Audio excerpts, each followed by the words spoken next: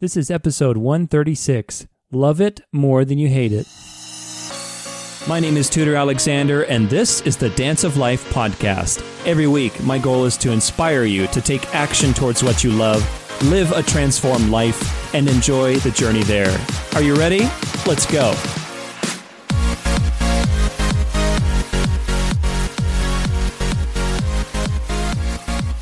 What's up, everybody? How's it going? I hope you're having an awesome Friday or Monday or Tuesday or wherever this day happens to find you. I have an awesome quote from one of my favorites, Jim Rohn. He's a motivational speaker, and he said, pain is something we have to deal with no matter what, and you're going to even have to deal with the pain of discipline or the pain of regret. And I absolutely love this quote because it really primes us for what we're going to talk about today, which is love it more than you hate it. This idea came to me actually a little bit earlier today. I was like, you know what?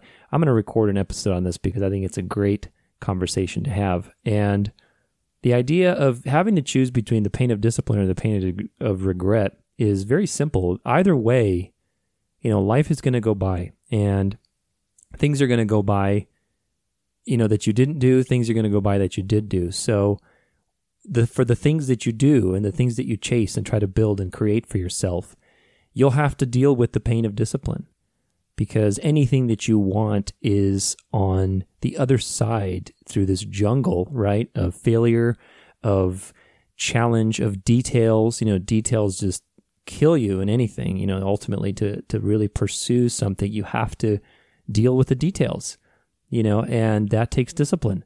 That takes having rules for your life. That takes, sacrifice and giving things up, regardless of what it is. I'm not talking necessarily about being an entrepreneur here, but anything, whether you want to be a great performing artist, whether you want to be a good parent, whether you want to be, a good entrepreneur, whatever, it all takes those things, discipline, sacrifice, dealing with failure, all those kinds of things. So that's on one side of the spectrum. For the things that you don't do, for the things that you miss out on, and either way, you're going to miss out on something. Look, if you're trying to be successful and push something to the next level, you will miss out on, going out with your friends every weekend. You will miss out on the latest Netflix show and, being in on those conversations, whatever.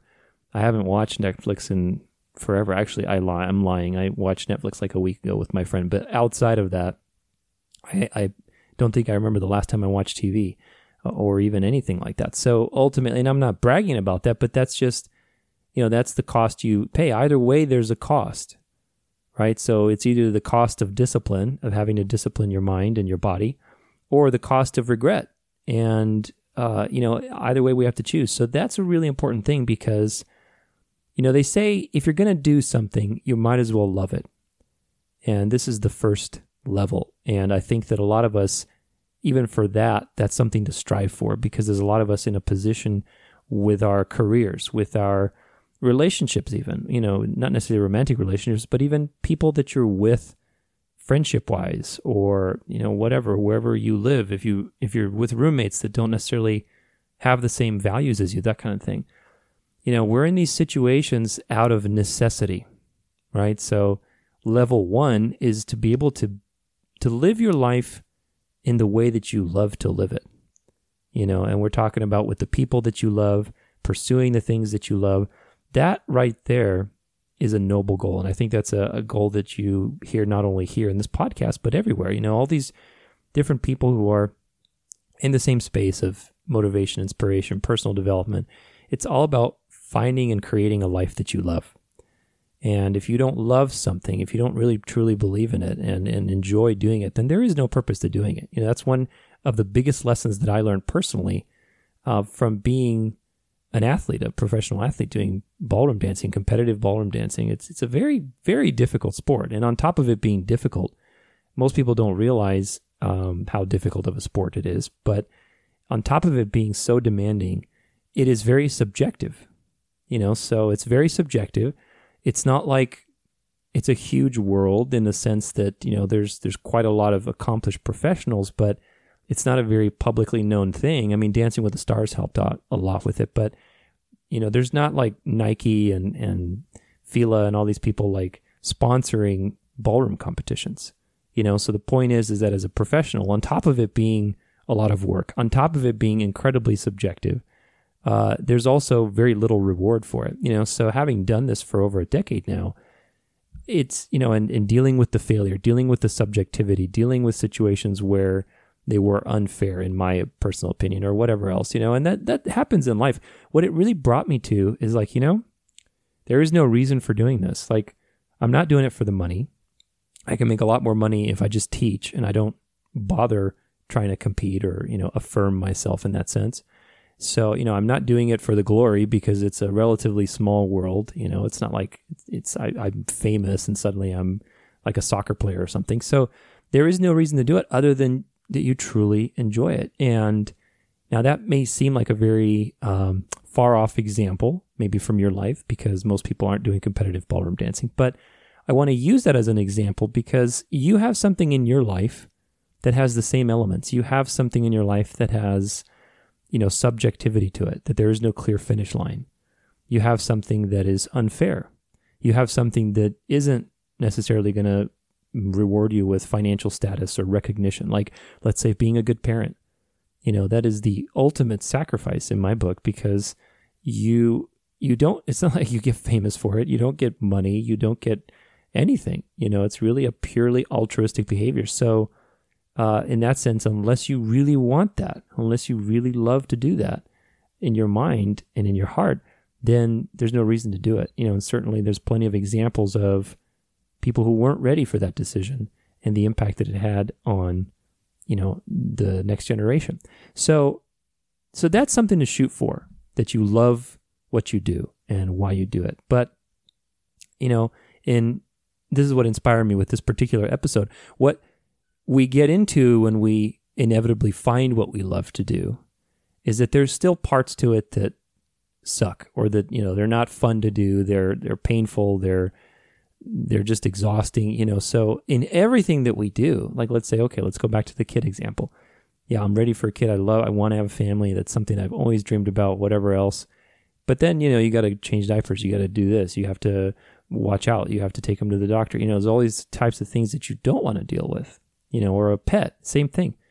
But those things don't necessarily outweigh, they shouldn't outweigh the love that you have for that situation, for that person, for that activity in your life. And that's where I think it's a more accurate way to look at anything in your life. And that's why I wanted to make an episode about it, which is love it more than you hate it.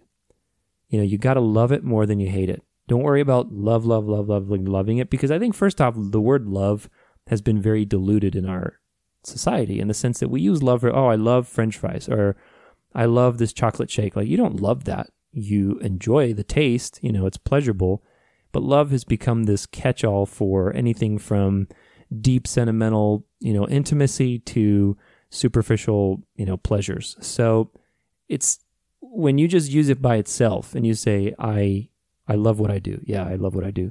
Or I have to love what I do. Let's put it that way. It doesn't help you really kind of zone in and deal with the inevitable uncomfortable parts of it, But when you say, I love this more than I hate it, then you're accepting all the negative things that come with it into your life. Because there are things that we, like with podcasting, for example, I love interviewing people. I love creating episodes. I love to talk. But I hate having to, queue everything up in my podcasting platform and schedule it and click all these buttons. That's just monotonous work to me. If I could out delegate that, which we'll get to in a little bit, and something I will be doing, that's going to be awesome. That's one less thing that I have to not like to do. So what it comes down to, and this is the useful part with this little formula, is think of it like a numerical formula. Even though there's no actual way to measure this, think of it like a numerical formula, because ultimately what you're shooting for, you're never going to have a perfect score, very rarely, or for a very short amount of time. You're going to have, probably more like 70-30, 70% love and then 30% hate. But as that percentage starts to get closer to 50-50, you're going to become indecisive, right? So and we're talking about the weight of one thing versus another, not necessarily the quantity, because you may have a lot of things, like let's say in your relationship, and there's a lot of things, inevitably, there's a lot of things about another person that will bother you, especially if you start living together, right? That you hate. Let's put it that way. It's a simple word, even though it's a strong word. It contrasts love. So there's a lot of things that you're going to hate that they do, but the quantity of those things don't matter. It's the weight, it's the overall weight, because there could be, let's say, one or two things that they do that mean more than any other thing that you hate. Like, let's say they're very loyal and they care about you a lot. Well, that's going to be way more important than if they leave their socks out, in the morning or whatever. They don't put the dishes back. Like, those things do not outweigh the bigger things, which are much more important. So, and if they do to you, then, that's something to look at. But ultimately, when you get to this 50-50 of, well, I'm not sure, if I love or hate this situation, which one I hate more or love more, then you start to become indecisive, because everything has a cost. Everything has a cost of discipline, right? Everything has a cost of changing. Everything has a cost of being uncomfortable. So this is the problem we want to avoid. When we're in this 50-50 state, or let's say 65, 35, whatever, when you're close to that indecisiveness, you experience something called cognitive dissonance, which is the misalignment of two things in your mind. So basically what you want and what you're getting, or what you expect and what you see. We experience these things all the time, these little cognitive dissonances. But the thing to understand is that suffering is directly related to your experience of cognitive dissonance. Like, we do not like to have these mismatching pictures in our minds. So the mind when you experience a mismatch, when you experience a cognitive dissonance event, the brain is going to do everything possible to get you out of that. It's going to make excuses. It's going to start planning. It's going to start thinking of other things. So whatever it is, the mind it wants some sort of certainty. It wants some sort of, okay, which way am I going? I don't like to be split between two things. So we don't want to be in that area. One way or another, we don't want to be in that area. So when you do feel that you're starting to approach that even, loving and hating is kind of evened out in your mind, that's the point at which it's an opportunity, in my mind. It's an opportunity to get clearer on a couple of things and really learn a lot about different things, like delegating. Like I said, I mentioned that earlier. So the first thing that's going to help you get out of this even indecisive ratio is being clear about your why. Why are you doing it? Why are you doing what you're doing? And sometimes that takes regular evaluation, because I'll tell you, like I said, even my own career, again, I'm using my own career as a competitive athlete, but it doesn't matter. Whatever you're into, you can relate to this in some degree, because your initial reason for doing something is not always going to stay the same. When I first started competing, I was very much about the recognition it brought. I love the high of people watching me, of feeling significant, all these kind of things. And, certainly that's still enjoyable, but I have other reasons for it now. For me, it's challenging myself internally, for, expressing myself, for connecting to another person, to learn to conquer my fears, to be better. And so there's always a reason. There's always a reason. And it's not like one reason necessarily better than the other, but your reason will dictate what you do and why you do it. So you have to constantly evaluate that, because on the road to anything, there's going to be challenges. There's going to be things that you will not like to do, right? Things that you hate, and it's inevitable. So those things are going to cloud your judgment. They're going to demotivate you. They're going to bring that ratio down. So let's say you start something and, oh my God, I'm absolutely in love with what I'm doing. I'm 100%. There's nothing I hate. Same thing with a relationship, right? Well, as time goes on, if we don't evaluate our reasons for it, and the other two things too I'll mention, which is delegating and taking regular breaks. But if we don't maintain the garden, let's put it that way, those weeds will grow and grow and grow. And pretty soon that's going to go to 80%, 80-20, then 70-30, then 60-40, then 50-50. And pretty soon you're like, wait a minute, how do I find myself here doing something that supposedly I love to do, but like I want to quit it now. Like I don't want to do this anymore. And again, this is an opportunity, and this has happened to me many times. I've had to reevaluate what I'm doing. And it's always been a great opportunity, because when you get that certainty, whether it's a rejuvenated direction in the direction you're going, or, you decide this is not for me anymore. Like I genuinely, authentically I'm going to move in a different direction, whether it's with a relationship, a career, whatever. Either way, you have clarity, and that's the key. So you got to evaluate your reason for doing things, your why. Motivation is important. And certainly today, we see a lot of motivational quotes. I certainly start with them in the podcast now these days, and they're very valuable stuff. But look, motivation is cheap. I hate to say that in a sense, but motivation is important, but motivation is temporary. You read an inspirational quote, you share it on Facebook, and then you're boosted up for like 2 minutes, and then you're back to being negative or disillusioned or, depressed. So there's something more to long-term success than motivation. Motivation is not somebody else's job. It's your job. And the way you do that is by regularly connecting to your reason for doing things. What is your why? What is your why? Why are you doing it? And if that reason is strong enough, then it will propel you through the inevitable garbage that you have to wade through on the way to getting what you want. There's no way around it. So you have to regularly address why you're doing it, because the greater thing that you want to accomplish, the bigger the thing, the more chances are that you're going to want to quit. And I always say, if you don't want to quit something, then you aren't trying hard enough. Because anything that's worthwhile, if you really commit to it, you're going to want to quit. I have wanted to quit competitive dancing so many times. I've wanted to quit being an entrepreneur so many times. I've wanted to quit relationships that I really loved, So you always want to quit. It's human nature. But you have to have a reason that supersedes that instinct, because that instinct is just fear-based. It's animal-based.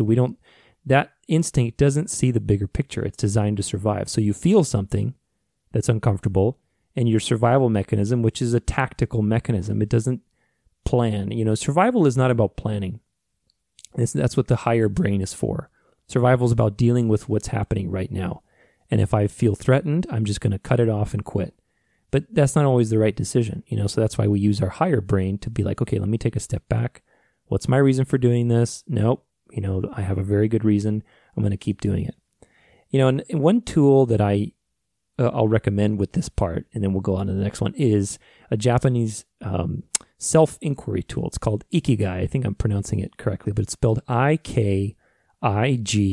It's kind of like a way to evaluate where you're at. It's got 4 components to look at anything. In particular, I think it's for career. It's basically to look at your current career and see, okay, are you in the sweet spot of these 4 different things? It's kind of like a Venn diagram with 4 circles. And in each circle, you've got like, I forget what they are right now. I don't have it in front of me, but it's like, does it have value to society? Do you get paid well? Do you love what you do? And then are you good at it? I think those are the 4 ones. So when you perform an Ikigai assessment, depending on if, let's say, you've got 2 of them intersect, like you love what you do, and you're good at it, right? But the other 2 circles aren't fulfilled. Like nobody really needs it, and there's no, you don't get paid for it really well, so you can love what you do and you can be really good at it, but if there's no value to society and you're not getting paid for it very well, then you're going to be unhappy. So Ikigai is a really cool thing. I use it a lot. I think it's just a simple tool, but it's a good way to look and see, okay, where is this, where's my life, my career, let's say in this case, or my business, what part of it is missing? And then it allows you to take action. Obviously, that's the whole point. So if I've got 2 of those circles or 3 of those circles, then I look at the one that's missing and say, okay, how can I change this? How can I take more actions or change my alignment or belief systems or, policies or rules to support this from happening? So check it out. It's called Ikigai. It's not like an app or anything. It's literally just it's a concept. So you can take a look at it and just find a chart and perform a simple Ikigai evaluation of your life. So first one, to leveraging this percentage and getting back to certainty, but getting back to clarity, is having a clear why, right? So if you have a clear why that's going to motivate you, that's going to give you a reason, and then you're going to shoot back up to loving what you're doing more than you're hating it, because those details, they wear away at you and they dwindle that percentage back down to 50-50 where you get indecisive. or even worse, where you hate it more than you love it and you're still doing it, So you need a good reason, and that reason can spike up your love right away for it. So the next thing is delegating, being able to delegate those things, the chopping away the weeds, right? Delegating the things that you don't like to do, so certain things that you don't like to do, you can delegate them, and then that will increase the percentage of love to hate again. That's going to reduce the things that you don't like to deal with, So like, for example, let's say with podcasting, I'm using this as an example. If I don't like doing, some of this tedious like setup work and stuff, I can just pay somebody to do that, which I'm going to look into as this thing grows, so that I can just focus on creating and doing the things that I love. And now there's a whole chunk there that I don't have to deal with. Now you have to pay for that. And again, pain of discipline or the pain of regret. So either way, there's a cost, right? So I either have to do it and spend my time, which is more valuable, or I can spend some money and have somebody to do it. So you have to figure out, okay, which one am I going to hate less? So if I'm going to, let's say right now with my podcasting, I'm at 70-30 because of those things. Now, if I delegate it, but I still have to pay, that's still some sort of suffering, but it's less suffering than having to waste my time, queuing up all these things and clicking all these buttons. So that's going to go down to like 25, 75 or something like that, right? So it moves up 5 points. So anyway, you can't ever get a numerical factor on this, but the point is to visualize or to help you see the relationship with how these things are affected. By delegating the things that we don't want to do, it really helps to adjust that, proportion of loving to hating so that you don't have to deal with some of that stuff. Now, the key is, the details are also very important too, though. This is the challenge, especially if you run a business or, if something's important to you, you care about the details. Let's say you're leaving your dog with somebody, and they have a very specific diet. Well, they can't just eat anything, or they have a specific routine. The details are important, especially if the outcome is really important to you. So a key sub point in this whole delegating thing is being able to communicate what it is that's important to you. You got to be a good communicator. In order for you to delegate something, and this has been a huge learning lesson for me, and this is why it's so important, by the way, to have a clear why. To have a clear why as to what you're doing and why. Because if you don't have a clear why, and you jump straight to delegating because you want to get rid of some stuff that you don't like, this is a very big point. So listen to this one. So let's say you don't have a clear why we're going to use entrepreneurs business, but let's say you don't have a clear why for what you're doing, and there's a ton of stuff that you don't like, so you're trying to delegate it. Well, chances are that if you communicate from that space of not really being certain yourself of why you're doing what you're doing, you're going to attract people who don't get your vision. They're going to mess up the details, and the details matter, especially in these days. You got to have the details, and if the details aren't in alignment with your vision, you're doing double the work. You're spending way more money that you would have, so now you're going backwards even worse. So now there's more things that you hate. So you sabotaged yourself literally by increasing more things that you hate because the delegation wasn't done appropriately. So it's not like you can just delegate and suddenly, I'm free of pain, or, I'm not suffering as much. It is in that sense, but you have to be able, there's a caveat. And the caveat is you got to be able to communicate effectively from your why. You have to communicate your values and what it is that you expect, what it is that you want, what are you about. Sometimes it's going to be more of a conceptual communication. Sometimes it has to be very specific details like, hey, I want, this done like this exactly at this time, and it has to be done, like this. Some things are more task-based, but either way, you got to communicate. That's the key. So you've got a clear why, you've got delegating, and then the third one that I want to share with you, I think that's super important that helping you change this ratio. Again, love it more than you hate it. You got to love it more than you hate it. So it's not about love, love, love all the time, because that's just impossible. You just have to love it more than you hate it. And preferably, the higher that percentage is in favor of love, the more likely you're going to actually enjoy your experience and look over the negative stuff and be motivated to continue. So part of that is having a clear vision, clear why, clear reason why you're doing it. The other part is delegating the negative things that you don't like and make sure you communicate. And the third part, which is very simple, is take regular breaks. Literally, like go outside for a walk, I like to go to the movies by myself. I love going to the movies by myself. It sounds totally funny or weird maybe, but it's, for me, especially if I'm working, first off, if I'm self-employed, I can do it whenever I want. So like I love going like on a Wednesday night or something like that. Total random time of the day because there's nobody there and it's just me and I can just interrupt my program. That's what it's really about. When you do a regular break, even if it's literally to step outside, now if you're in Phoenix, Arizona, like I am, you have to plan because you can't just step outside in the middle of the day. Otherwise you'll come back a totally different skin killer. But the point is when you step outside for a walk, even if it's 5 minutes, 10 minutes, you interrupt your program. We need chapters in our lives. We need chapters because the mind loves to go on run-on sentences. It'll just like talk and think of what's coming up and then what's next and then worry about what's coming next. So it keeps chatting away. And unless you physically do something to prime your mind that, hey, this last chapter is over, there's a new chapter now, then you will carry over that stress into the other things that you love to do. So for example, let's say we'll use sleep as an example. There's plenty of examples, but we'll use sleep.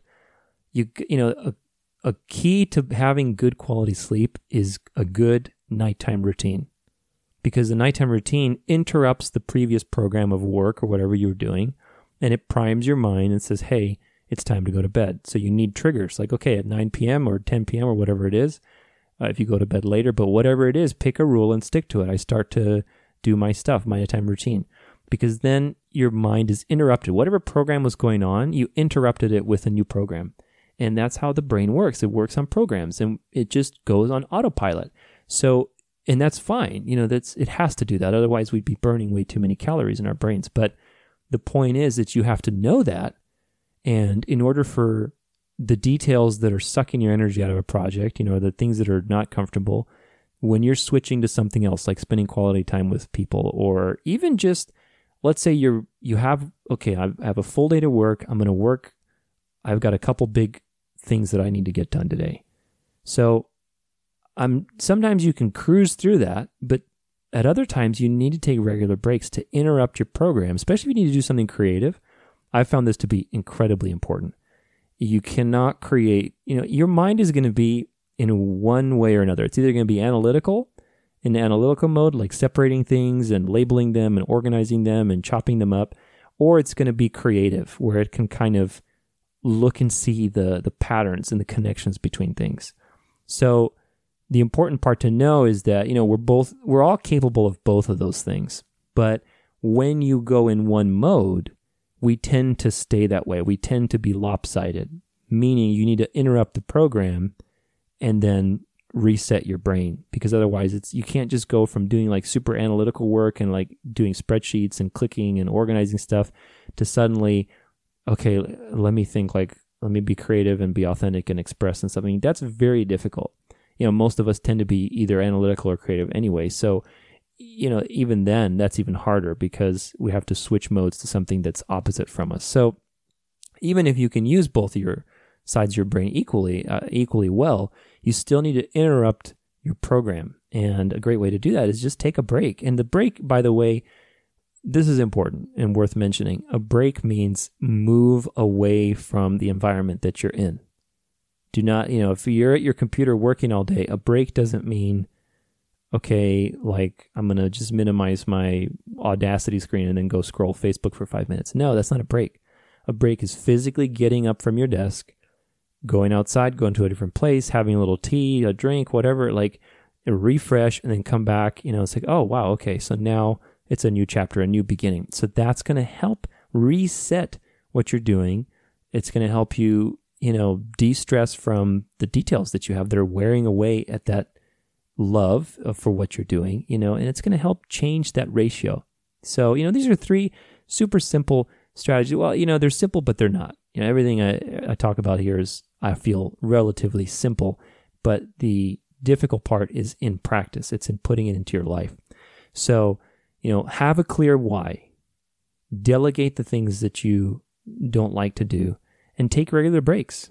That's it. Those 3 things, if you do them consistently, And again, the first one's really honestly the most important. Taking regular breaks is really important too, but having a clear why, they're all important, but having a clear why is so important. That's like, you need to have that first, because if you don't have that, even if you take a regular break and you come back to something that you don't know why you're doing it, then you're back to square one. You know what I mean? So you got to know why you're doing what. And this is something that constantly changes. So you got to get in the habit. It's not even, maybe I should have rephrased the first point in the sense that it's not even having a clear why. It's having the habit of asking why. That's even more important. I think that's actually much clearer, because having a clear why, yes, absolutely, it's key. But that can change. That's going to change over the course of your life and over the course of as you evolve as a person, as the things and projects and things that you do evolve, and your message evolves and what you believe evolves. So that is not something to chase, because that's always going to change, in some sense. But your habit of asking why, in the sense of looking within and asking why is it that you do what you do and continually evaluating, that is the key. And if you have that, it's much easier to delegate, because you can clearly communicate what you're doing. And it's much easier to take regular breaks too, because you have faith in where you're going. So it's okay to leave it alone. But if you don't know what you're doing and where it's going, or at least where you expect it to go, it's hard to take a break. It's hard to just leave it alone because you don't know where it's going. So there's this freak out of having to control the outcome. But if you believe, and if you know why you're doing what you're doing, and you have faith, it is much easier to take a break. So here is my final thought on this episode. I hope you've enjoyed. I have discovered these things through my own failures and through my own mistakes. And, like I said, the taking regular breaks and delegating is very important, but having a clear why really is the key, and having a habit of asking why. And in my own life, when I wrote this book, The Gratitude Map, and you can check it out, gratitudemap.com, thegratitudemap.com, that was something that had interrupted my life in a way that I didn't expect, in the sense that I had a clear why going into that. Before that, actually, I was writing another book, and I thought I had a why, but literally, I'll spare you the story now, but literally a couple of things happened, and they interrupted my life, and they changed my why. They altered my why in the direction I was going, and that was great. It really launched a lot of awesome, beautiful things in my life that I'm super grateful for, and I'm super grateful to share it with you. But, like that's what I was saying, is your why can change. Allow it to change, but as long as you're open and you're in the habit of asking why, then, you're going to be pleasantly surprised. You're going to allow yourself to dynamically follow where life is leading you. So check it out. It's a great book. Actually, I talk a lot about different ways to balance your life and kind of get back to that love, loving something and loving what you're doing. Because part of it, look, it is gratitude. A big part of it is, I link gratitude to everything. And that's not just shameless promoting. It is literally, gratitude is the other side of the coin, because everything that we want to achieve, everything we want to be successful at, involves a regular practice of checking in with yourself, finding stillness, appreciating what you have, all these basics, quote unquote basics that are very simple, but they're not, they take practice and awareness. So in the book, I talk a lot about these types of things, like how to take regular breaks, how to, find appreciation, how to connect to stillness. And these types of things will help balance all of the negative things that come up on the road to something that's worthwhile in your life. Even the things that you love to do, I guarantee you, there's always going to be something you're going to hate about it. And if you don't manage that hate, it's going to be like a weed and grow and grow and grow until it overtakes even the things that you love to do. And that's something I call the biggest trap. That's what I talk about in the book. It's one of the first chapters. It's the trap of basically success without fulfillment, which is terrible. It's the ultimate failure, right? So check the book out, thegratitudemap.com. It's awesome. It's a free book.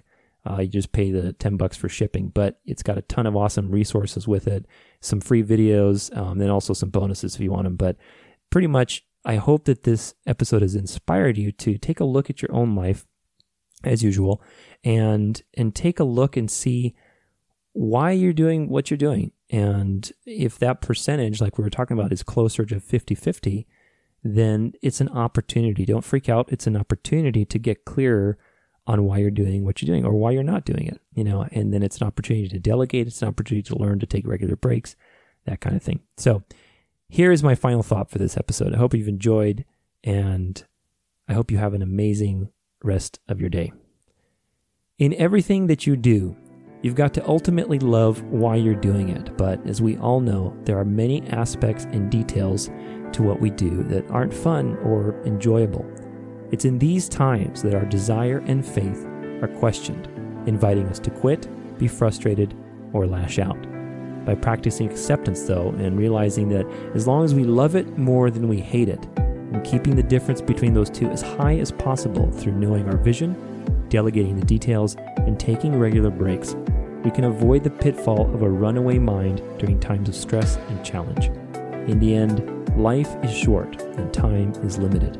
So, love it more than you hate it and keep going.